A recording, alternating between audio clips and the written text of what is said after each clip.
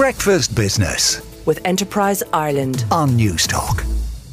A look at the main business stories in the newspapers and websites.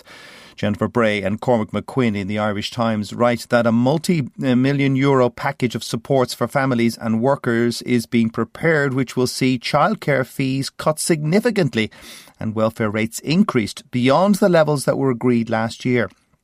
Senior government sources said the changes, unlikely to be announced until Budget Day in October, could be introduced before the end of the year in response to the cost of living crisis rather than early next year.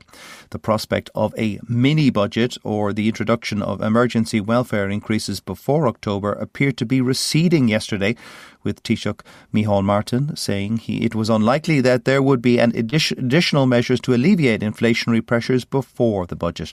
Speaking at the National Economic Dialogue in Dublin Castle, Taoiseach Leo Varadkar said the case is stronger than ever for indexing tax credits and tax bans.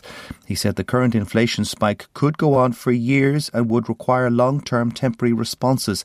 And we'll be speaking to Leo Varadkar's colleague, Minister Robert Troy, shortly. John Mulligan and Senan Maloney in the Irish Independent write that a group representing major North American airlines has written to Transport Minister Eamon Ryan demanding urgent action after significant delays and other issues that have hurt their services to and from the capital. In the correspondence, American, Delta, United and Air Canada have warned the government that the crisis at the airport is damaging travellers' impression of Ireland, the airport and the airlines.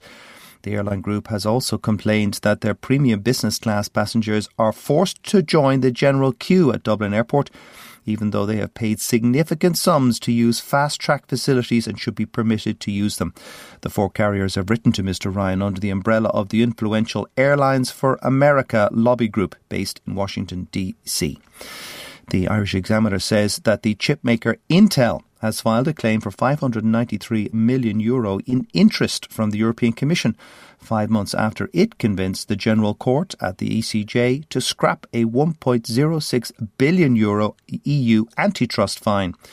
Europe's top court paved the way for such damage demands last year in a landmark ruling which ordered the EU executive to pay default interest on reimbursed fines in annulled antitrust cases. Judges said that late payment of interest will itself incur interest as well.